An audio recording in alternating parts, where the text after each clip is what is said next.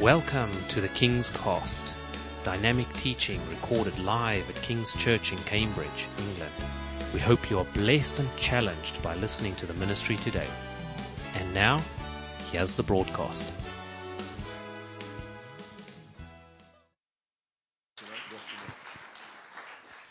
Well, good afternoon, King's Church. It is wonderful to be back with you. You know, I really look forward to coming to Cambridge. I just love coming and being amongst you. You are a wonderful part of the body of Christ. You really are. And, you know, when Jesus looks down on King's Church, I know he looks down with a big smile on his face. I'm not just saying that. I know that he does. He looks down with a big smile on his face. And just before I preach this afternoon, I just wanted to share with you what I find sometimes happens when I walk into a building. Quite often God shows me something in the spirit about what's going on or what he's about to do in a place. And this morning, when I walked up the stairs and I walked into this room here, what I saw was a vision. And I saw a vision of the church. I saw a vision of you, all of you. So that's the whole church. And I saw flames of fire all over your shoulders and all over your heads, both sides, flames of fire. And the Holy Spirit said to me that very, very soon there's going to be a fresh outpouring of his fire that's going to be coming upon you as a church. And you know, the fire in the Bible, fire is, you know, it speaks of two things, doesn't it, mainly? One is to do with purifying, and the other is to do with fire and ignition. And the flame that I saw happening was a flame of ignition, of fire. But it was coming after a period of time where there's been flames to do with purifying and testing. And I believe that for a number of you, you've been through a season of testing. And you've come through that and are coming through it. And the Lord is, by the grace of God, you are coming through that. And there is coming now a time of anointing, fresh anointing and fresh fire. And I know that John shared, it wasn't the same picture, but it was a similar kind of thing. We don't talk to each other before we minister, and it's amazing how often the Lord will just, you know, like hand in glove, there'll be a kind of a coupling together and a flowing together in the Spirit. But John was sharing this morning about turning up the heat, and in the whole area of believing and expecting increase in the miraculous. And I believe that actually this fire that is coming upon you, there is going to be the fire of God is going to move in such a way that there's going to be a tremendous boldness that comes upon many of you in the sharing of the gospel and the preaching of the gospel. There's going to be a fire and a boldness that comes upon you as a body to go out and minister to the sick, out on the streets, take the gospel out. There's a time of increase coming, a time of increase. So I just wanted to share that with you, submit that to you. You know, that the prophetic should always confirm what the Lord is already speaking to you about as a church. So I submit that to you, that to weigh it and to do with it as you see fit. So look, we're going to share the word, but before we look at the word together, let's pray. So, Father, we thank you for today. We thank you that your mercies are new today to each one of us. And, Father, we thank you, Lord, for the power of the name of Jesus. And we thank you, Lord, for that you've given us your word. Thank you, Lord, that there is life in your name. And there is life that comes through hearing your word. Faith comes as we hear. And we pray this afternoon that as we hear your word, we look forward with expectant hearts to receive faith, to move forward in the purposes and plans that you have for each one of us. And I pray also, Lord, that for anyone here that doesn't yet know you, that, Lord, they wouldn't leave this building without the joy of salvation and the certainty of eternal life. And we agree together in Jesus' name. Amen and amen. Well, bless you. If you were going to give a title to what I'm going to speak on this afternoon, it would be the 5 F's of finishing. The 5 F's of finishing. Thanks to Phil for knocking up some graphics to go with the message. They're great. And I'm going to be speaking out of 2 Timothy. There's a fair passage to read here, so we're just going to get into the word. So if you've got a Bible, turn with me to 2 Timothy chapter 3. Maybe you've got a phone, you can flick there. If you haven't got either, then just listen in or follow on the screen. 2 Timothy chapter 3, starting at verse 10. This is Paul writing. But you, speaking to Timothy, but you have carefully followed my doctrine, manner of life, purpose, faith, long-suffering, love, perseverance, persecutions, afflictions, which happened to me at Antioch, at Iconium, at Lystra. What persecutions I endured. And out of them all the Lord delivered me. Yes, and all who desire to live godly in Christ Jesus, will suffer persecution. But evil men and impostors will grow worse and worse, deceiving and being deceived. But you must continue in the things which you have learned and been assured of, knowing from whom you have learned them, and that from childhood you have known the Holy Scriptures, which are able to make you wise for salvation through faith, which is in Christ Jesus. All Scripture is given by inspiration of God and is profitable for doctrine, for reproof, for correction, for instruction in righteousness, that the man of God may be complete, thoroughly equipped for every good work. I charge you, therefore, before God and the Lord Jesus Christ, who will judge the living and the dead at his appearing and his kingdom, preach the word. Be ready in season and out of season. Convince, rebuke, exhort with all long suffering and teaching. For the time will come when they will not endure sound doctrine, but according to their own desires, because they have itching ears, they will heap up for themselves teachers. And they will turn their ears away from the truth and be turned aside to fables. Some translations say myths instead of fables there. But you be watchful in all things. Endure afflictions. Do the work of an evangelist. Fulfill your ministry. For I am being already poured out like a drink offering, and the time of my departure is at hand. I have fought the good fight. I have finished the race. I have kept the faith. Finally, there is laid up for me the crown of righteousness, which the Lord, the righteous judge, will give me on that day. And not to me only, but also to all who have loved his appearing. Be diligent to come to me quickly, for Demas has forsaken me, having loved this present world, and has departed for Thessalonica, Crescens for Galatia, Titus to Dalmatia. Only Luke is with me. Get Mark and bring him with you, for he is useful to me for ministry. And Tychicus I have sent to Ephesus. Bring the cloak that I left with Carpus at Troas when you come, and the books, especially the parchments. Alexander the coppersmith did me much harm. May the Lord repay him according to his works.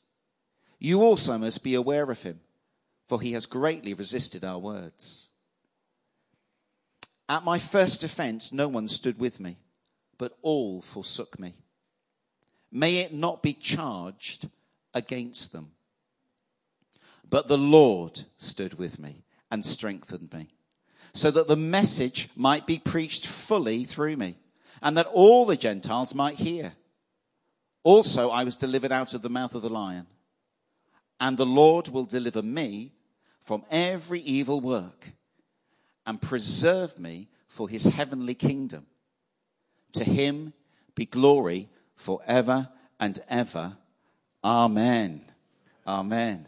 Now, I told you it is a long passage, and don't worry, we shan't go through this line by line, precept on precept, but I should be done by about 6 o'clock. Is that okay? Don't worry, only joking. So the background here.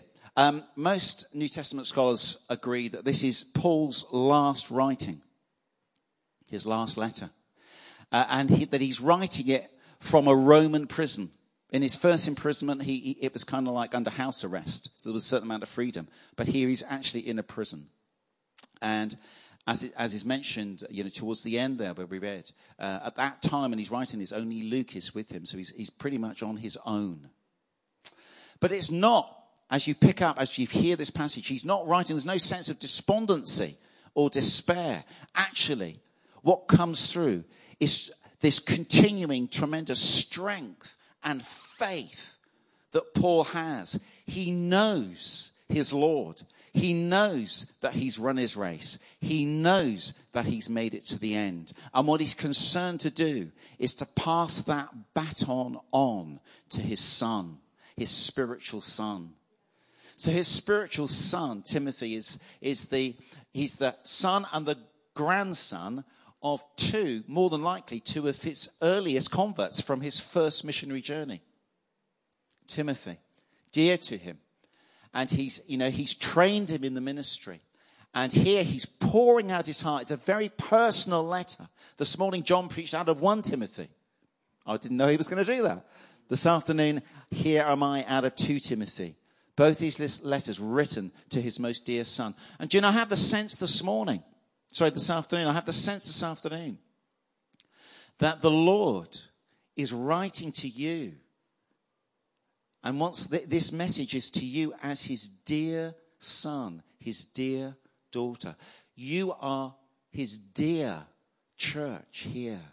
He's writing with that heart of a father towards his son. So as you receive this afternoon, imagine you are receiving these words from a loving father. I don't know what your earthly father was like. Some fathers are pretty good. Some are pretty indifferent. Some are, downright awful. I don't know what your father was like, but listen, the Bible makes it really clear, abundantly clear, that God is a good father. If you want to know what God is like, just look at his son. Because the Bible says that Jesus is the exact image, the exact representation of the Father. So this is to you, this message is to you from a loving Father. He loves you to bits. There are many metaphors that people use to describe life. Here are just a few of them. People say that life is like a journey. Life is like a game. Life is a roller coaster with many ups and downs. Life is a book with many chapters. And if you're Forrest Gump, then life is like a box of chocolates. And there are different ones that are used in the Bible. But the Apostle Paul just uses a small number of metaphors. And 2 that he uses particularly. 2 of them he mentions here in this passage. The first one is of a fight. He also mentions that in Philippians and Galatians. But this one here, the one that we're going to focus on, is life being like a race. Paul says, I have run the race. I've run the race. Now, the image we've got here, which is a fantastic image, it really looks like somebody coming out of the blocks. But actually, the Christian life is not so much a sprint. The Christian life is much more like an endurance race. It's much more like running a marathon. And actually, there are 2 things that are really, really critical about running the race. One is how we start. Getting off to a good start and getting good foundations are really important. I want to encourage you, if you're new to faith, I really encourage you to get on this Alpha course and to start reading your Bible and to learn as much as you can and encounter God as much as you can through the Word of God. But even more important than how we start our race is how we finish. It's how we finish. Jesus said in Matthew 24, it's those that endure to the end that will be saved. Those that endure to the end. And I don't know where you're at the moment. You know, for many people, their Christian life can be a series of what appear to be ups and downs, like a roller coaster. I don't know where you are in that kind of journey at the moment, if you like, on the roller coaster. Whether you're kind of feeling like you're on the top and everything is good and it's like, you know, all your prayers seem to be being answered and, you know, whenever you pray for the sick, God heals them. I don't know what it's like. It could be that actually at the moment you're right at the bottom. Wherever you are, it's really important that you don't just look at your circumstances. Don't ignore them, but don't just look at them. Keep your eyes fixed on the finishing line. Finishing the race. That is what we're called to do. Amen? Amen. So 5 F's to help us finish the race. These 5 F's, they're all found here in kind of one form or another in this passage that we've just read. So, the first F. Number 1, if you're making notes, this is your first one. Your first F. The first F is follow. Verse 10 of chapter 3. But you have carefully followed my doctrine, manner of life, purpose, faith, long-suffering, love, perseverance, persecutions, afflictions. That list kind of seems to start off really, really well, doesn't it? And then it seems to go downhill. We all love it when it's love and when it's glory and when everything's great. We're up for following that. But actually, when things start to get tough, that's where the rubber hits the road. Because it's in those times when we face challenge that actually God is really getting to work on our hearts and dealing with the stuff within us, getting rid of the junk that is not like Christ and transforming us, molding us and changing us to become like him, to become like his son. Because Jesus Christ is completely committed to transforming you into his image. That's why you were born again.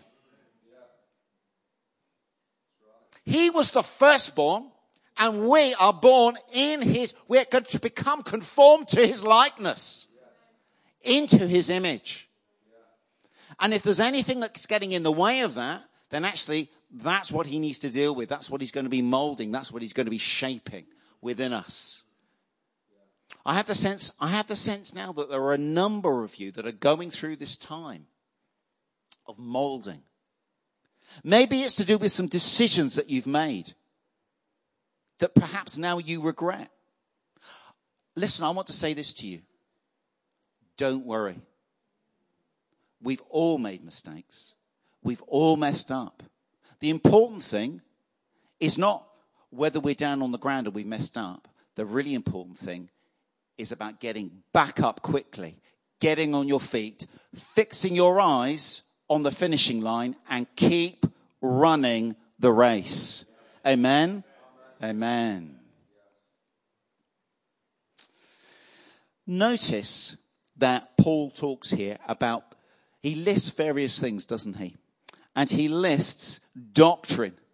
Doctrine is really important because what we believe about God is critical to how quickly we will become transformed into his likeness. If we're believing false things about God, that will act as a barrier, one way or another, to the speed at which we're being transformed. I want to encourage you to read doctrine. Get hold of good books, apart from the word itself. Get hold of good books on doctrine. I encourage you to study the word. It's great to see that you're going through a series at the moment. Next week, I believe. Peter's coming, isn't he? And he's teaching. I want to really encourage you, church. Know your Bible through and through. Know it inside out. What we believe about God is critical Because right thinking leads to right believing, which leads to right living. There's a flow that it comes. And it's all to do with what we know of God, both in our understanding intellectually and in our experience. The two to go together. So doctrine is key. Doctrine is really, really important. So get into the Word. Love the Word. It's really interesting as well, isn't it, that he says, but you have carefully followed my doctrine, my manner of life, my purpose, my faith. He doesn't say anything there about Jesus. Isn't that interesting? Of course, number one, the person that we are following is Jesus. But Paul is so confident that he is walking in obedience to Jesus that he's able to say to his son, follow me, follow my doctrine, follow how I live my life. Because his life is a reflection of Jesus. He's in complete obedience to him. Amazing. It's absolutely amazing, isn't it? Listen, I want to encourage you to be around leaders and follow leaders and learn from leaders whose lives reflect both the charisma and the character of Jesus. Both the nature of Jesus, his character, love, joy, peace, patience, all that fruit of the Spirit. You see it in their lives. But also, not just that, also the charisma, the power, the healings, the miracles. Those are the people to follow. Those are the people to sit under. Amen? Amen. Well, I really encourage you to do that. You know, I've had, leadership is key. Leadership is key. I have the privilege of traveling with Jonathan Conrath. You know, I count it as a tremendous privilege. You know, the Lord joined us together about 3 years ago. You know, I've spent many years knowing that I'm being called by God to be an evangelist. But I can honestly say it's only in the last 3 years since being in relationship with Jonathan where there's been this acceleration in terms of growth and fruitfulness in the purposes of God in my life. And it's to do with being connected with the right people. God has people that you are to learn from and be connected, to be discipled by. It's really, really important. Leadership is key to how quickly and how fruitful we'll be in fulfilling the calling that God has on each one of us. God has a calling for each one of us. Is that right? It's absolutely right. And you know, the Bible says, it says in Ephesians 4 that God has given apostles and prophets and pastors and teachers and evangelists not to get lots of glory. He's given them to equip the saints, that's us, for works of service. So in other words, if you see people doing the thing that you know that God has called you to do, you need to get with them. And you need to learn from them. Because they will be the means by which God's grace gift to you, by which you will then come into all the fullness of the purpose of God that God has for your life. Amen? Amen. Praise the Lord. You know, God is committed. Where is Steve? Is he downstairs still? Well, I just want to give Steve's, he's organising this mess. Listen, men, I want to really encourage you to get along to that men's meeting. Really, really encourage you. You know, in 1 John 2, it talks about the 3 levels of maturity in our faith. And it applies not just to men, but to women as well. And in 1 John chapter 2, it talks about these 3 stages. It talks about spiritual children. It talks about young men. And it talks about fathers. Okay? So children, spiritual children know 2 things fundamentally. Number 1, that they're loved by the Father. And number 2, that they're forgiven. Sons have learnt through training in the Word to become victorious. to be able to stand. And when the fight comes against them, when opposition comes, to be able to stand in their faith and not be moved. Fathers, that top level of maturity, are raising up sons, taking children and then leading them into sonship and then helping them to become fathers so that they can then do the same thing. So there's this process going on. I wonder where you are in that process. I want you to be really deliberate.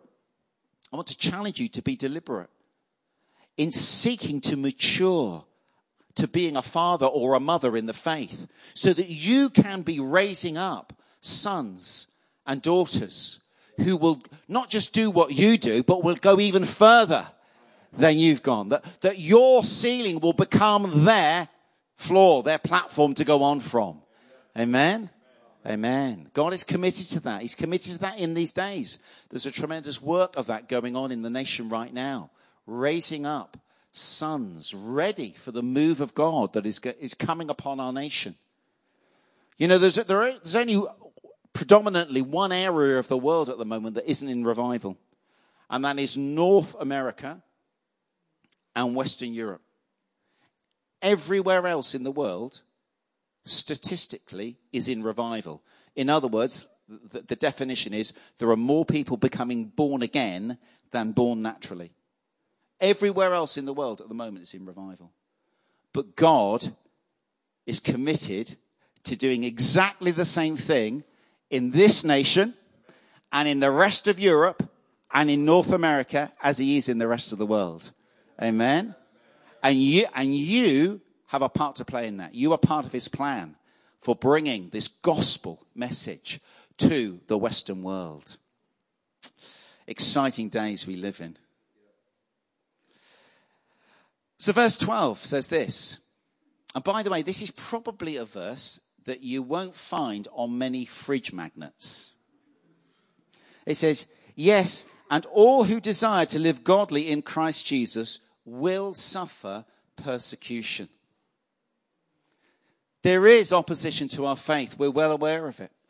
Becoming an overcomer, becoming a son or a daughter, that young man that's able to stand, means that we're able to stand against persecution in whatever form it takes.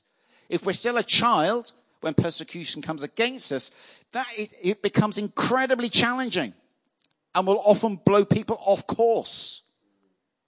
They might even go away for a while. But when we learn to stand and to stand on the word and to fight with the weapons that God has given us, then we become overcomers. So whatever persecution comes against us, we're able to overcome. Hands up if you'd like to become an overcomer.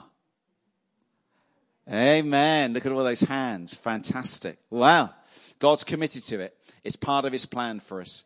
He wants it for each one of us. So the first F there, follow. Number one, we're following Jesus. I'm not sure how many pools there are in the nation, but wouldn't it be amazing to be around a pool who could confidently say, you know, imitate me as I imitate Christ. What an amazing thing. The second F, 2/5 of the way through. It's definitely going to finish before 6.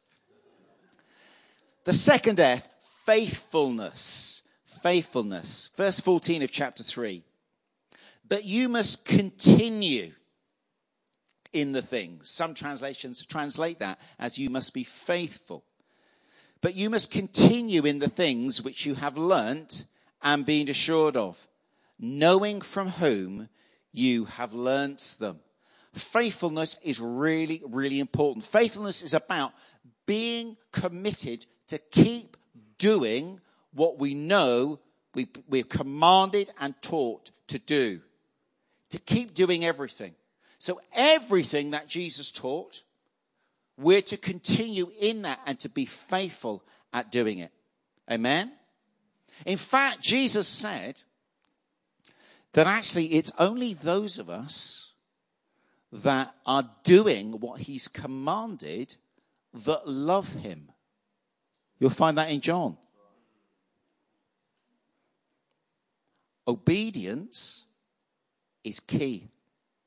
Obedience is key in faithfulness. We have to obey.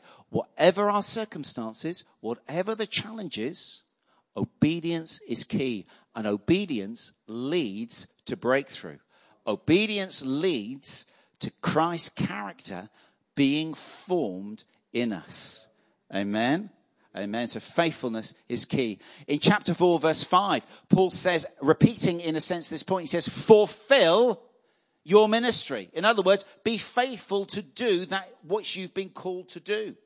The implication is that it's possible to actually stop doing it, to give it up, to lay it down, to not use the gifts that we've been given. John touched on that this morning. We are responsible, once we've received the gifts, to actually stir that up and to be using them and moving out of them. I want to challenge you this afternoon. Be faithful. Stir up the gifts that are in you. Be diligent to press through in all that God has gifted and called you to do. Some people give up. In fact, Demas is one of them. Chapter 4 and verse 10. Paul mentions there that Demas he's gone off. He's deserted him. Another word for desertion, of course, is being unfaithful. No, we are called to be faithful. Our lives, our names are written in the Lamb's Book of Life, as Phil has mentioned. You know, I don't want to have any report there left, you know.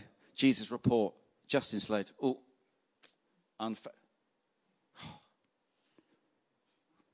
we wouldn't want it, would we? We're responsible to be faithful, to fulfill. Absolutely key. Now, faithfulness is one of those words because it goes with perseverance. It's not necessarily glamorous. You know, sometimes it doesn't feel glamorous or anointed serving by putting out the chairs or making the coffee or doing any of those other things that actually we know we're called to do in serving Jesus. I just want to encourage you. Jesus sees everything we do. He sees everything. And he looks at our hearts.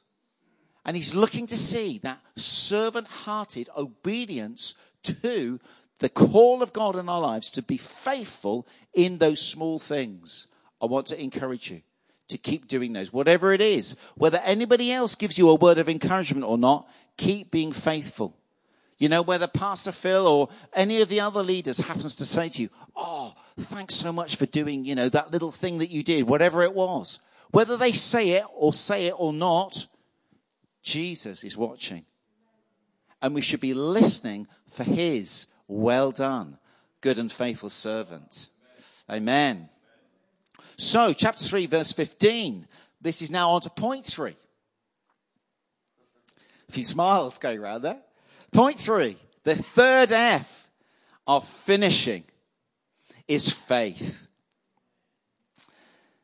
It says, and that from childhood you have known the Holy Scriptures, which are able to make you wise for salvation through faith, which is in Christ Jesus. It carries on in 16. All Scripture is given by inspiration of God. That word literally means, the Hebrew word literally means God breathed. So this book is different to every other book in the world. This book is God breathed. He inspired the writers to write his words so that we can know God and we can know his thoughts, his feelings, his views. Everything we need is in this book. Everything we need is in this book. And it's by faith, of course. It's salvation. It's wisdom for salvation through faith in Christ Jesus. Faith is a really, really important thing. The Bible says that without faith, it's impossible to please God. Without faith. And faith is in, notice, is in Christ Jesus. You know, when God created the world, he was actually waiting for Jesus to take his ideas, the Father's ideas, and for Jesus to speak those words out. And when Jesus spoke God's plans for the creation of the world out of his mouth, the Holy Spirit was waiting to move in response to those words to create everything. And of course, it's the same when we come to faith in Jesus. When we hear the name of Jesus and we hear about his work, his life and his ministry, and then we hear about his finished work on the cross, it's faith that comes as we hear his word.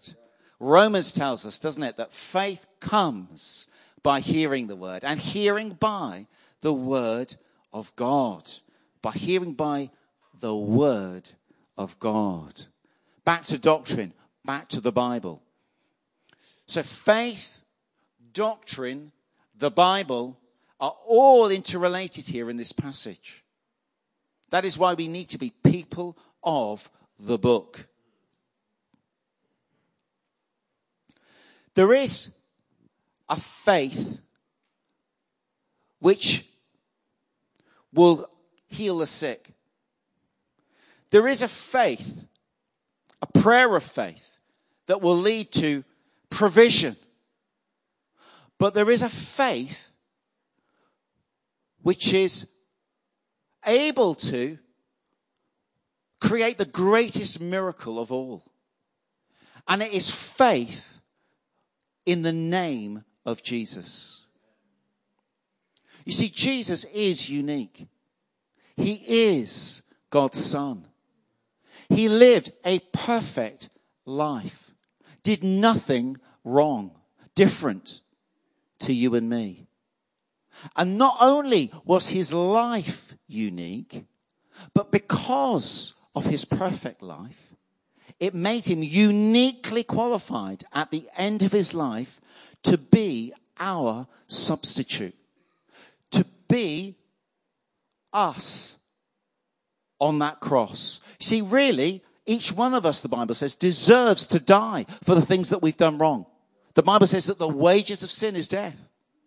But the gift of God is eternal life through Jesus Christ. When Jesus died, he was literally dying our death for us on the cross, paying the price that we deserve. He was paying it. He was taking that punishment. Why did he do that? He did it so that we can receive his forgiveness and his life in return. He died our death so that we might receive his life. This is what the Bible calls the good news. It's what the Bible calls the gospel, which means good news. And listen, I want to say to you this afternoon, I don't know all of you here. I don't know all of your faces. I don't even know, more than maybe a dozen names. So I don't know whether you have yet experienced this saving faith. But listen, at the end of my message, which I'll come to quite shortly now, at the end of my message, I'm going to pray a prayer, a simple prayer. And I'm going to give you an opportunity to receive this Jesus, to receive what he did for you out of his heart of great love and compassion. Listen, he knows we've all messed up. He knows that. He knows that we're separated from God, and he loves us, and he doesn't want us to carry on a day longer separated from saving faith that can only come through the name of Jesus. The Bible says that there is one name given among men under heaven by which we must be saved. There's only one name. We were singing about it this afternoon. The name of Jesus. Amen? Amen. Able to make you wise for salvation through faith, which is in Christ Jesus. The purpose of this saving faith, The purpose of the scriptures is found in verse 17. It says that the man of God may be complete, thoroughly equipped for every good work. That word there, work, in Greek is the same word that Jesus used when he told the disciples of John who came to visit him. John was in prison. He sent two of his disciples to come and say to Jesus, Jesus, are you really the Christ? And Jesus said, go back and tell them about the works that you've seen and heard. And those works are all the miracles that you hear about. The raising of the dead, the healing of the sick, the casting out of lepers. So this is to equip us to know God and to be able to demonstrate God's charisma, his power in the world around us. Amen. You know, sometimes being faithful in evangelism, some days when you go out and share, you're doing a lot of sowing. For me, yesterday was like that. I had a day of sowing. Maybe there was a little bit of watering. Lewis and I had a great time out there in the morning, just sowing together, just sowing and sowing and sowing into people's lives. Precious time. You know, as evangelists, we love to do the reaping. But sometimes we just have to be faithful in the sowing.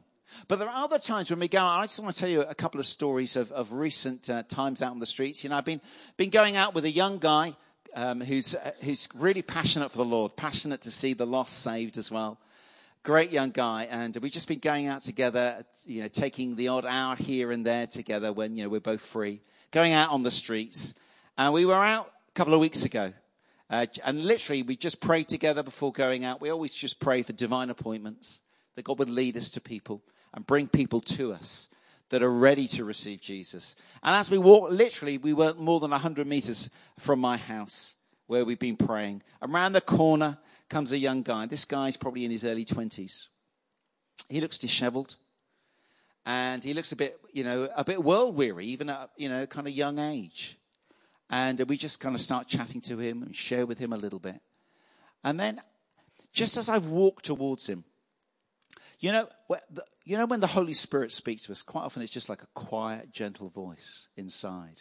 And I felt the Lord say, he just said these words. He said, Father issues.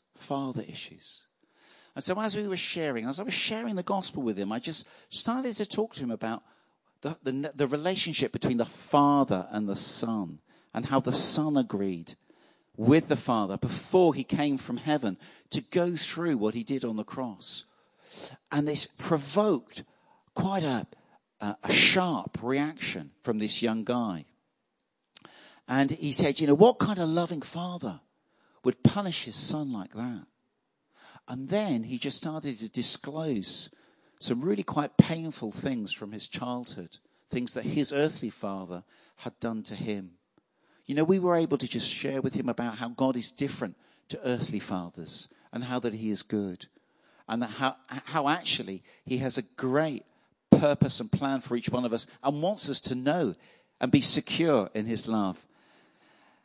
As he was walking towards us, at the same time as hearing this little phrase, we noticed, both Pete and I noticed, that he was having a bit of an issue walking.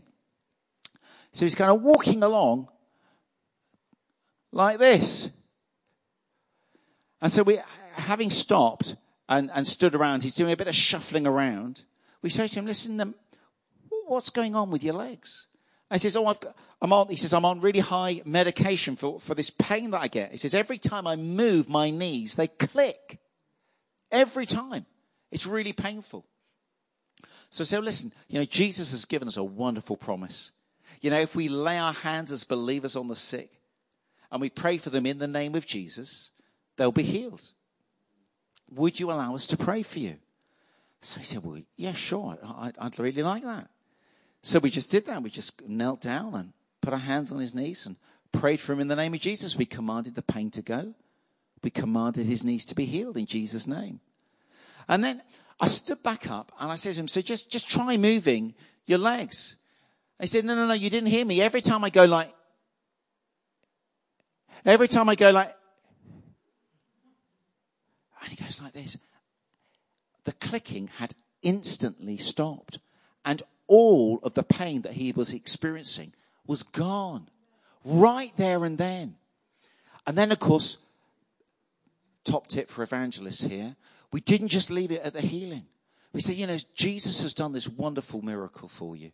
And he doesn't just want you healed. He wants you to know him personally.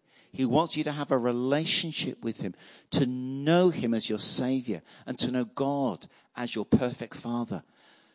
His name was Lewis as well. Lewis, would you like to receive this Jesus? And of course, his answer was yes. We find 9 times out of 10, probably 99 times out of 100.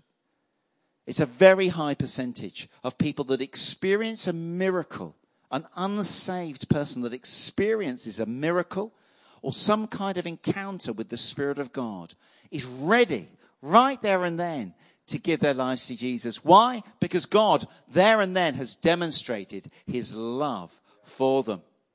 And listen, God is here in this place. God was doing miracles this morning, and God hasn't changed. He's not changed from this morning to this afternoon.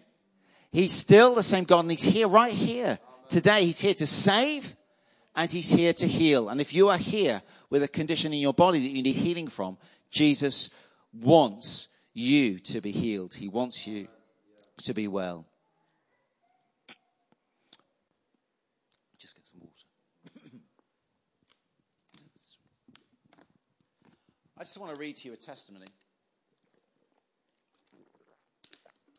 Hands up if you've heard of the Jeffries brothers. Yeah, I thought, Jeffries brothers? Okay, that's interesting. So listen, they're worth reading about. They were actually the founders of very much part of the foundation of the Pentecostal movement. They're founding fathers in the Pentecostal movement. So let me just read you a little testimony here of some amazing miracles. I live in a city called Exeter, down in the southwest of the country, and George Jeffries was an amazing healing evangelist. And in the 30s, he went down to Exeter and he hired a theatre that still exists today. It's called the Barnfield Theatre. And he went there, called by God to just go down there and preach the gospel. And he started with, he hired a hall for a week initially. And he advertised the meetings. And at the first meeting, a grand total of 6 people turned up to the first meeting. Well, God broke out. There were healings and miracles, and soon the word of the testimony of what God was doing was spread out around the city, and people started bringing people from all over. I just want to read you an account of just a few years later, as the church that was planted as a result of that initial meeting. This happened in this country just a few years ago, like 2 generations ago. It says, on the Wednesday night of the crusade, there's also almost the same number of people, I think about 60, 65. This is later on in a successive meeting. The same number of people who wanted to be prayed for. George's prayer, he prayed this apparently quite regularly when he prayed for miracles. He would pray like this: Lord Jesus, just now. That was his phrase that he prayed. Lord Jesus, just now.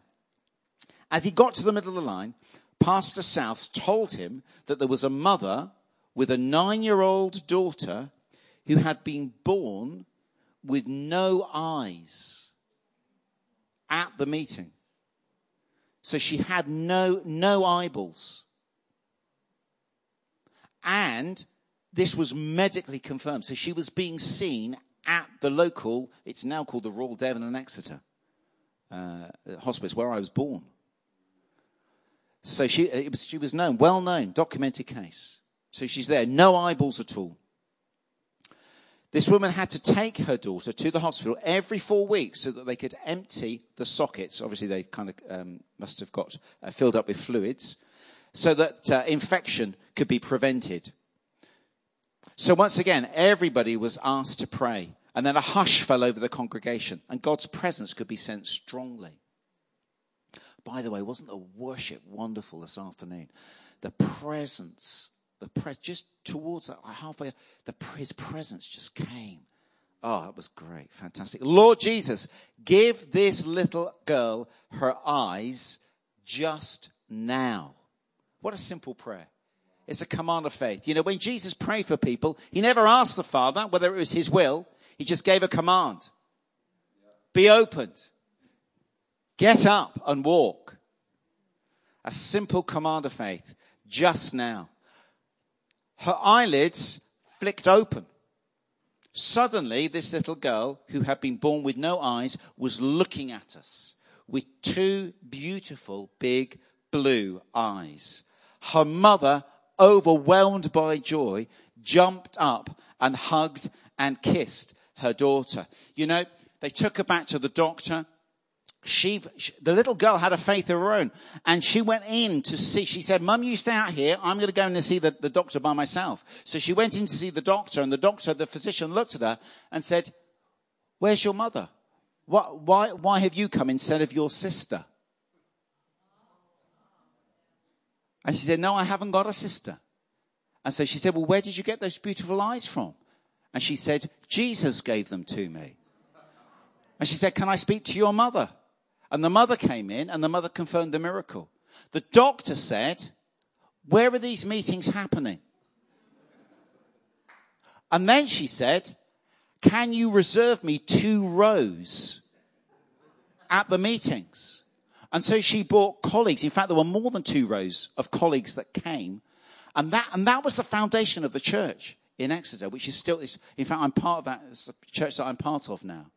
So listen, this nation is about to come into a time where these kinds of miracles become normal.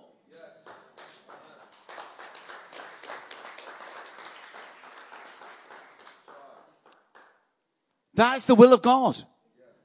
The will of God is so that the kingdom of God comes and is demonstrated fully. And it has to happen in every nation. In every nation, including this one. And God is committed to it. And he's going to raise up even ones in this congregation who will perform miracles like that. So get ready, church. Get ready. It's on its way. It's on its way.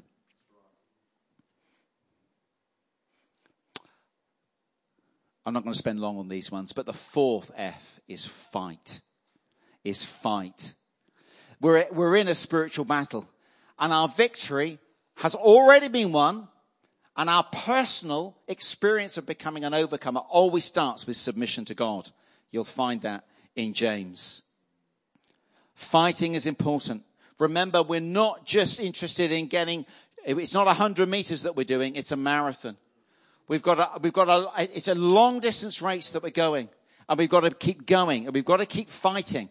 The battle takes place in our minds. That's where the strongholds are. Any belief that is opposed to the knowledge of God and the truth of God, any belief like that is a stronghold. And by the grace of God, it's a work of the Spirit, but it's through the renewing of our minds that those victories are achieved. Finally, final F. Here we go. The final F, and this is a big one. To finish the race, we must all learn to forgive. At the end of that passage, Paul talks about a particular individual, Alexander, who opposed him. He talked about a co-worker who he more than likely led to Christ and trained, deserting him. But what does Paul pray? What does he ask the Lord? He says this, it's in verse 16 of chapter 4. May it not be charged against them. Those words are almost identical to Stephen. At the end of Acts 7, Stephen is being martyred. Paul is about to be martyred. He knows he's very shortly to die. He's martyred within months, more than likely months of writing this letter. Stephen is being stoned to death, And he cries out, the Bible says, to God and says, Lord, do not charge this sin against them. When we can learn under the grace of God, by the grace of God, to forgive those who've betrayed us, who've hurt us, or done whatever to us or against us. When we can forgive like that, we know that the character of Christ is being richly formed, deeply formed within us. We will each face different types of opposition where we will have to choose, and we will be given a choice. We'll each have the choice. It's a big one, but it's an important one. In fact, all of these 5 F's are all modeled in the life of Jesus. I haven't got time this afternoon to go through those scriptures with you, but they're all that Jesus had to. When Jesus was on the cross, what did he pray? Father, forgive them. Father, forgive them. And of course, when we think about ourselves, when we think about how much God has forgiven us for our sin, we must also remember that Jesus didn't just pay the price for our sin. He paid the price even for those people who have sinned against us. And therefore, we must choose, like Jesus, to forgive those people. Thank you for listening, and we trust that the Word of God has inspired you today. For further information about King's Church, or to access our large archive of other recordings, go to www.kingscambridge.org. If you're listening on iTunes, we would love you to leave us some feedback. God bless and goodbye.